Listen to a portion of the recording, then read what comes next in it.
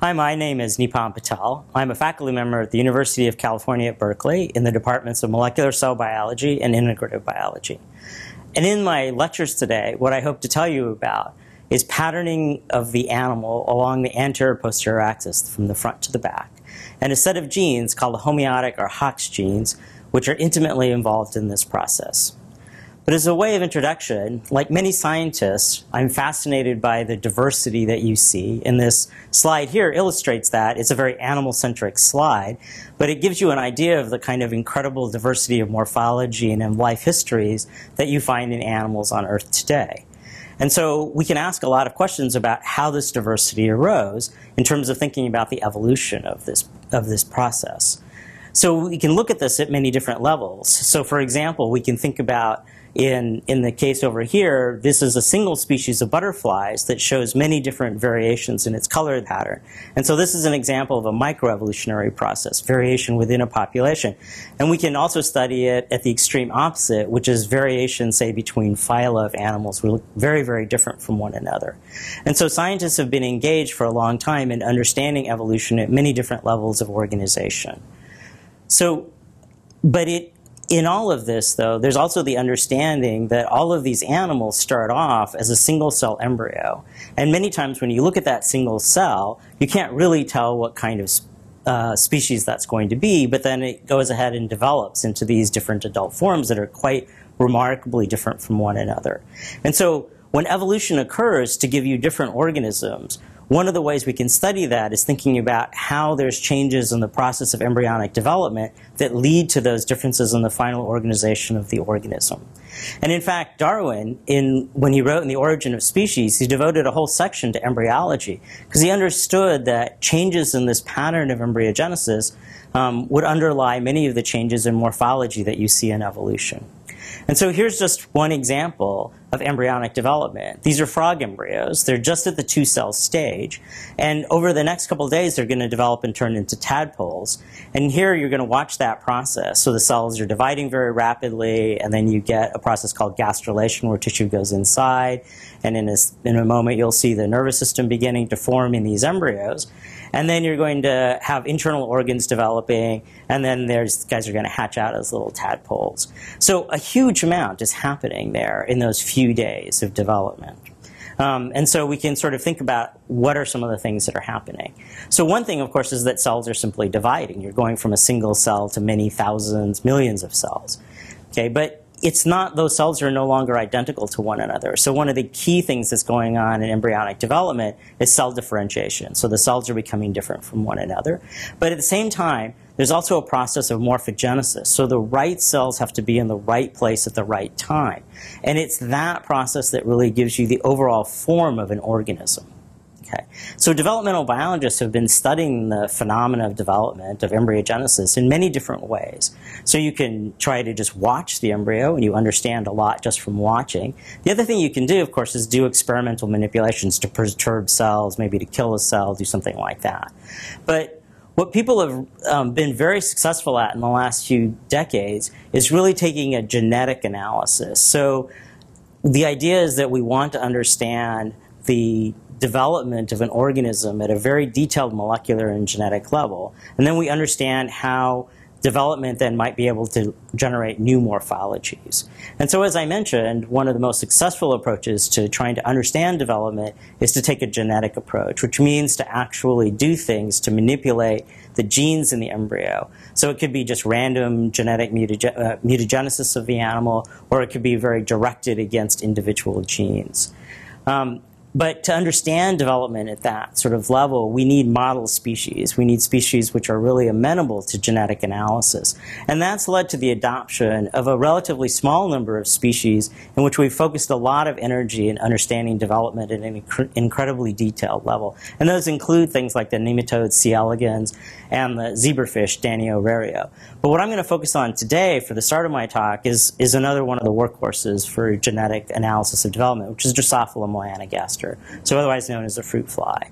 So why choose Drosophila? What are the benefits of it? So one of the striking things about Drosophila is that it's a relatively complicated organism. It's a small and easy to keep, but it has a rapid life cycle. So the adult flies mate, they lay eggs. Those eggs hatch out actually as larvae, and then those larvae undergo metamorphosis as a pupae and emerge as adults again, which then can mate and start the whole cycle over again.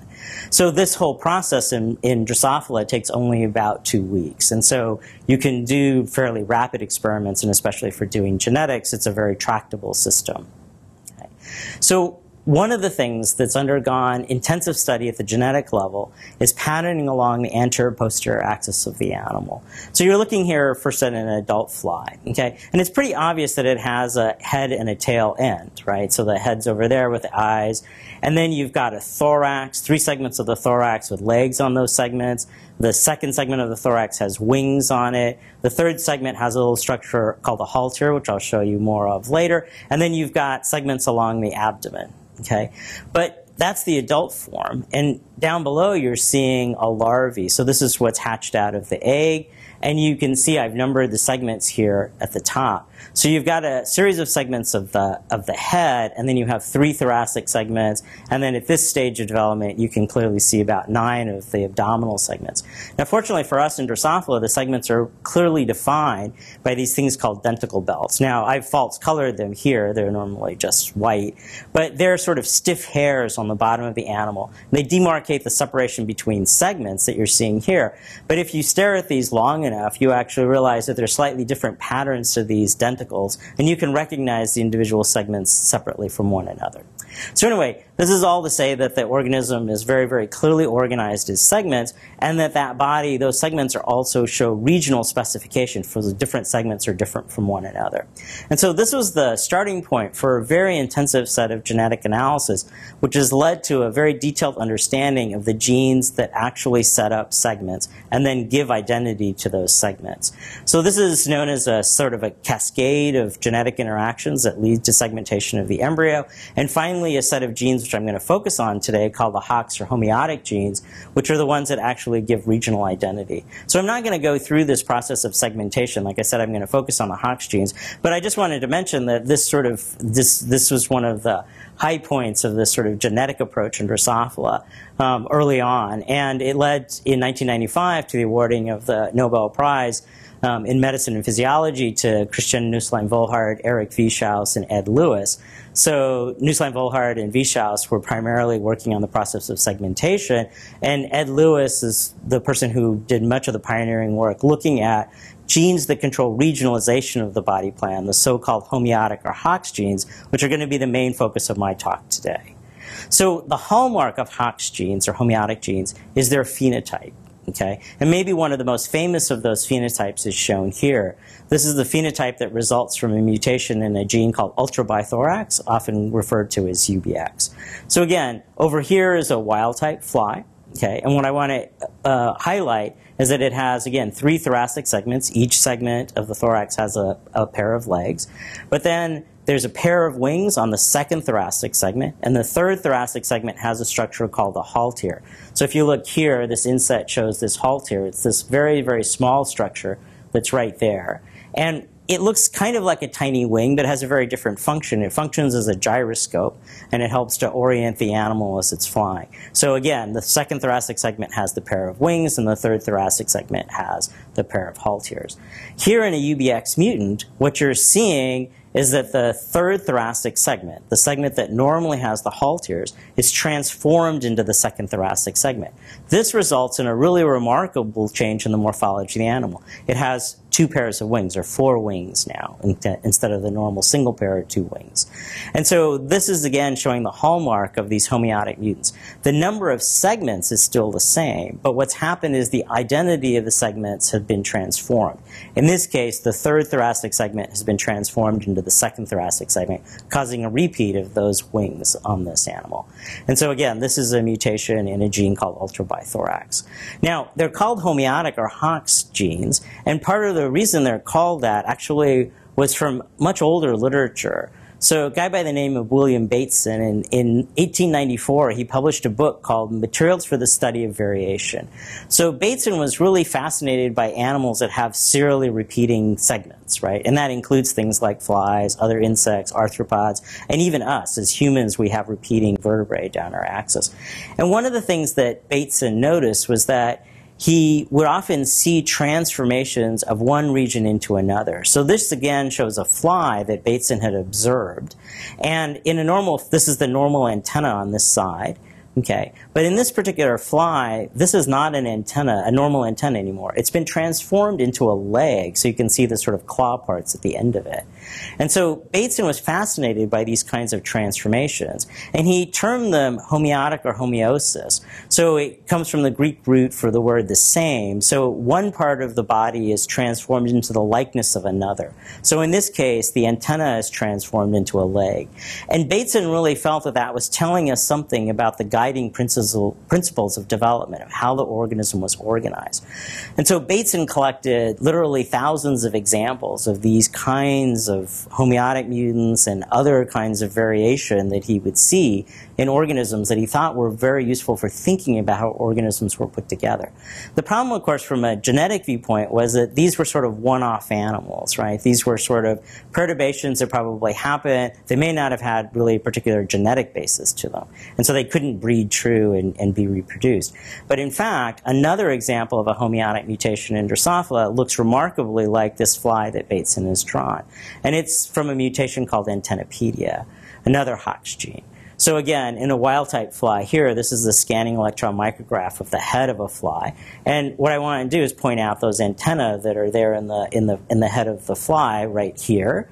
Okay? And in an Antennapedia mutant, the antennae are replaced by legs. So that's really a dramatic transformation of the body plan. So where there were antennae, now there are legs on this fly, right? And this is due to a mutation in this gene called Antennapedia, another one of the Hox genes. So through the work of many hundreds or thousands of people now, we have a really detailed understanding of these Hox genes in Drosophila to begin with. And in flies, there are 8 of these genes, and they're listed here down at the bottom. So going from anterior to posterior, they're labial, proboscipedia, deformed, sexcombs reduced, Antennapedia, UBX, abdominal A, and abdominal B. And you can see how they're organized in their expression pattern along the axis of the animal. So you're looking here at a side view of a fly embryo. This side is the ventral side, and this side is the dorsal side of the embryo. And then the colors indicate the different domains of expression of these various Hox genes. So you can see they're expressed in these block-like patterns, and sometimes there's overlap in those patterns, headed from the anterior end, the head, to the posterior end.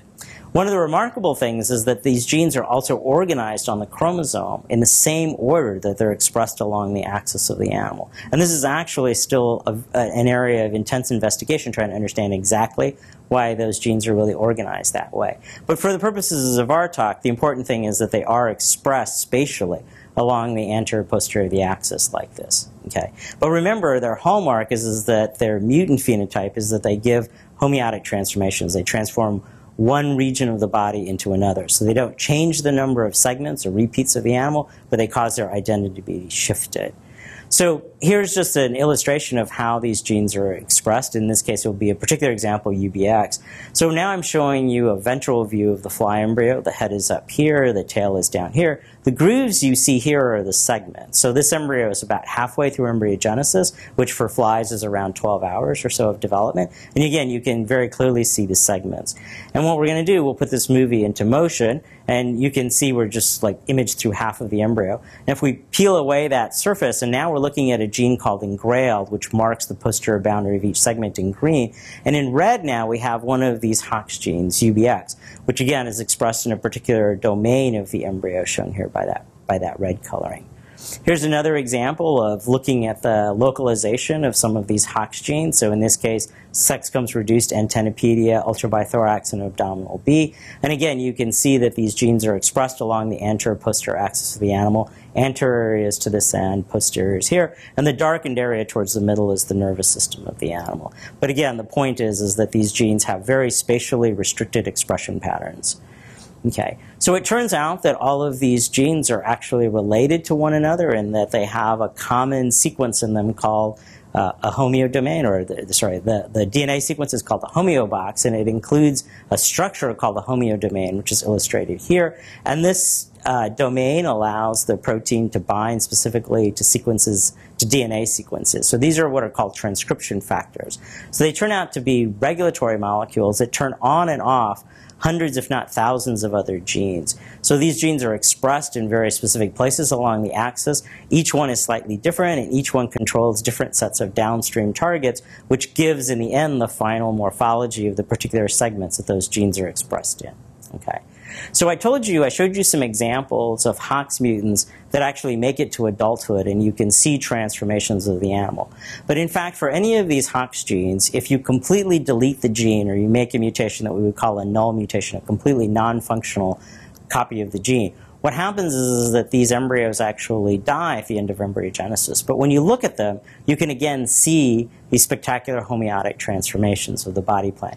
And I'm going to mostly talk about the most posterior of the three genes, so Ultrabithorax, abdominal A, and abdominal B.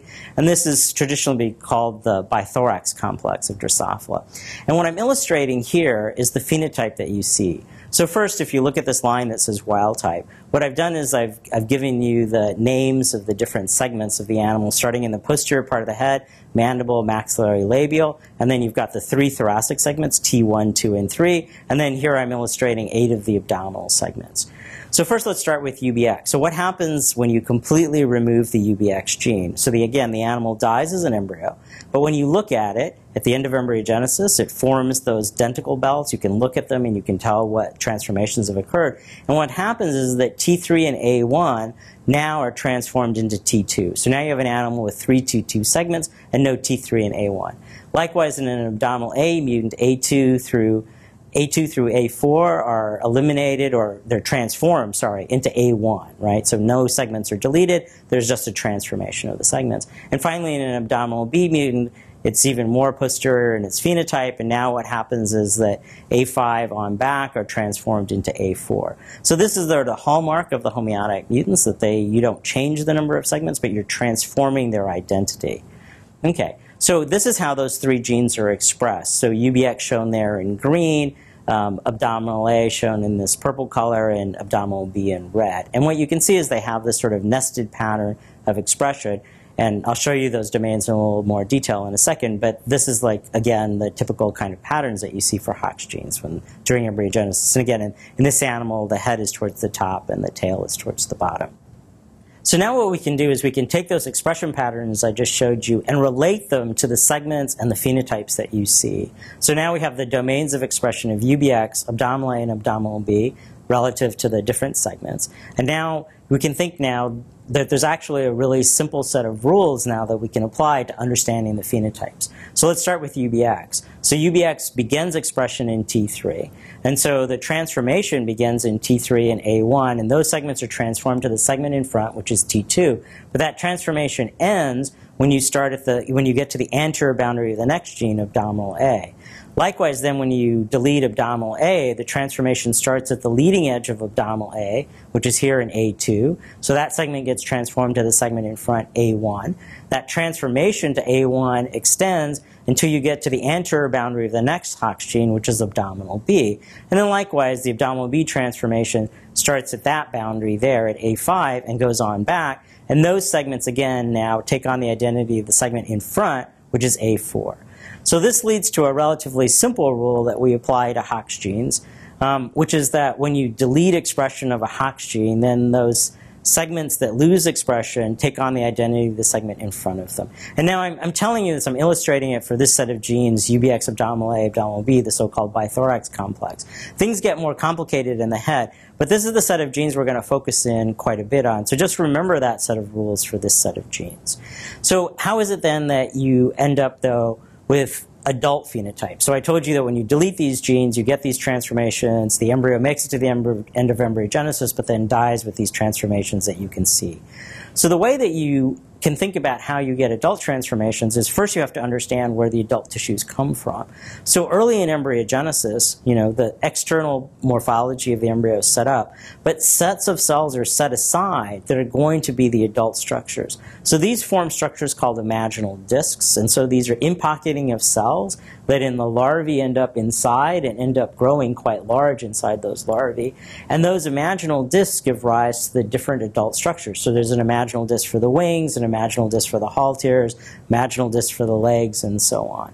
And so those structures are set aside in development, but they're set aside in the same associated segment. So the haltere disc, for example, is set aside in the third thoracic segment of the embryo. The wing discs are set aside from cells of the second thoracic segment. And remember then again where these Hox genes are expressed. So for example, UBX is expressed from T3 on back. Okay, so that means it's also expressed in those imaginal discs in those regions, right? And in this case, the important one is going to be in T3. And so what you have is that in the second thoracic segment of the larvae, when it's growing, you have an imaginal disc, that's going to make the wing, and then you have an imaginal disc that's going to make the haltere. And the wing disc is located in the second thoracic segment, and the haltere disc is located in the third thoracic segment. So in keeping with that, UBX is expressed in the third thoracic segment, so what you see is that the haltere disc is expressing UBX, shown in green here, but the wing disc proper is not expressing UBX. And so it's that difference that actually sets the difference between T2 and T3. So what happens in that UBX mutant that gives rise to this four-winged fly is that the gene is perfectly normally expressed in the embryo, but that expression is lost later. So the haltere disc, which should be expressing UBX, loses UBX expression. It then transforms into the equivalent disc in the second thoracic segment, which is the wing disc. And when the animal finishes metamorphosis, then you end up with this four-winged fly instead of the normal two-winged fly. And so this kind of transformation that goes and you see as a phenotype in the adults, in this case it's loss of UBX expression from T3 late in development. So that's why it makes it through embryogenesis, but then it has this hallmark adult transformation. So how does that happen? So again, if you just think back again to what you know about the general structure of genes, so we often think of a gene as its coding region, but just as importantly are these flanking regions called regulatory regions. And so if we were to eliminate the coding region, that would give us a null allele, a complete loss of function. But instead, these kinds of mutations that make it to adulthood are generally mutations in the regulatory DNA. So they're affecting the expression, and they're often in some part of the regulatory DNA which is only affecting late expression of the gene, and that gives us these kinds of phenotypes. And in fact, these regulatory regions can be quite complicated, so you can have different regulatory regions for different parts of an expression pattern. In this case, I've just made up an example in a mouse where there's some gene expressed in the brain and the spinal cord, but there's different enhancers, what we call regulatory regions for that. So all that is to say that, in fact, you can get mutations that give very, very specific phenotypes because they're only knocking out a portion of the function of a gene. Okay, so back to our point about these genes then being deployed along the anterior-posterior axis of the animal and being transcription factors. So then these control the overall patterning along the whole axis. And I told you in a little detail about the more posterior three, but then there's 5 more genes which are controlling more anterior regions of the animal. So one of the huge discoveries in the field of developmental biology a couple decades ago was the finding that this was not a unique phenomenon at Drosophila. And in fact, you could find the same complex of genes essentially in all animals. And I'm just showing you an example here in mice where you have the similar complex. It's expressed in a similar way, being that it's in particular parts of the anterior-posterior axis of the animal. And I'll show you in a minute that these also are responsible for regionalization of the body plan of a mouse and also presumably a human where you have the same complex. The one thing that this diagram doesn't show you is an additional complexity, which is that in mice and humans and other vertebrates, there's actually 4 copies of the complex. So there's a little bit more complexity there. But overall, there's that same similar organization. And if you start to mutate these genes in something like a mouse, you get the same sort of phenotypes that you see in flies. So in this case, I'm showing here a wild-type mouse where you have the specialized vertebrae of the thorax with the ribs, and then you've got lumbar vertebrae, which are the back, and sacral, which are even more posterior. And in this particular mutant mouse, we've knocked out a couple of different Hox genes, and what happens is that now the lumbar and sacral vertebrae are transformed to be more thoracic-like, so they have ribs on them. So remember back to the whole idea that, in fact, what happens is when you delete a Hox gene, then segments take on a more anterior identity, and that's exactly what you're seeing in this mouse mutant. So from the perspective of developmental biology, this was, of course, a spectacular discovery, that this set of genes that had been discovered in flies really gave rise to a very universal understanding of a conserved mechanism for setting up regionalization along the anterior-posterior axis of the animal. And in fact, the presence of these Hox genes is often used by some as a signature of being an animal, that you use these genes to set up your regionalization of the body, or more particularly the set of animals called bilaterians, the ones that have a left and a right in the anterior-posterior axis. So that's great from understanding the development. Why were evolutionary biologists so excited by this kind of discovery? And for that, let's go back to this slide again that shows the kind of transformation that you get. So we end up with this four-winged fly, right? But that might remind you of something, right? So that looks a little bit like other insects that are four-winged insects. So again, here's our homeotic mutant of a fly, which now has four wings. But if you think about it, and to some people, that looked a little bit like a dragonfly or another four-winged insect. And so people thought, well, maybe this is telling us something about the evolution of insects, about how you change the pattern of the body plan in insects. Okay? So we can take that a little bit further. So as evolutionary, if thinking from an evolutionary viewpoint, one of the things we'd like to know then, well, was the ancestor of a fly and a dragonfly, did it have one pair of wings like the extant flies, or did it have two pairs of wings like this dragonfly? Okay, so how would we answer that question? So one way to think about that is to think about the phylogeny of insects, so their evolutionary history and the branching pattern that you see. And that's what's shown here. So different orders of insects are shown here. And if you think about it, right, you can ask the question, well, what's the most parsimonious explanation for a common ancestor way back here? Did it have two pairs of wings, or did it have a single pair of wings? And one way we can answer that is if we look at this distribution, one of the things that you notice is that, in fact, the only insect with just a single pair of wings, right, the two wings, is Drosophila, is Diptera. And in fact, Diptera means two wings. And so if you look at other insects like butterflies or wasps or grasshoppers or damselflies and dragonflies, what you see is all of those insects have two pairs of wings or four wings. And then ancestrally, though, something like silverfish, the realization is that initially you didn't have wings, you evolved wings, but when you evolved wings, you had at least two pairs of wings, and then the very derived state is what you see in Drosophila with only a single pair of wings. So that means the common ancestor to flies and these other winged insects would have had four wings or two pairs of wings. So that gives us a very specific scenario for thinking about, well, could Hox genes explain this change in wing number? Okay, so now we're going from understanding a gene that's involved in development of Drosophila and thinking about how it might be involved in evolution of insects. So I'll give you a sort of a specific scenario here, that you had a common ancestor, which is some made-up drawing that we have down here, but the key point is that it has two pairs of wings. Okay, and then you have extant insects that still have two pairs of wings, and in this example I'm showing you a butterfly which clearly has two pairs of wings. And then here's our fly, which has a single pair of wings, and on T3 instead of wings it has a haltere. And we know that UBX is expressed in T3 and that haltere on back. Okay, and so now we can come up with a couple hypotheses about how we might explain the evolution of insects, or the wing number in insects, from thinking about a Hox gene like UBX.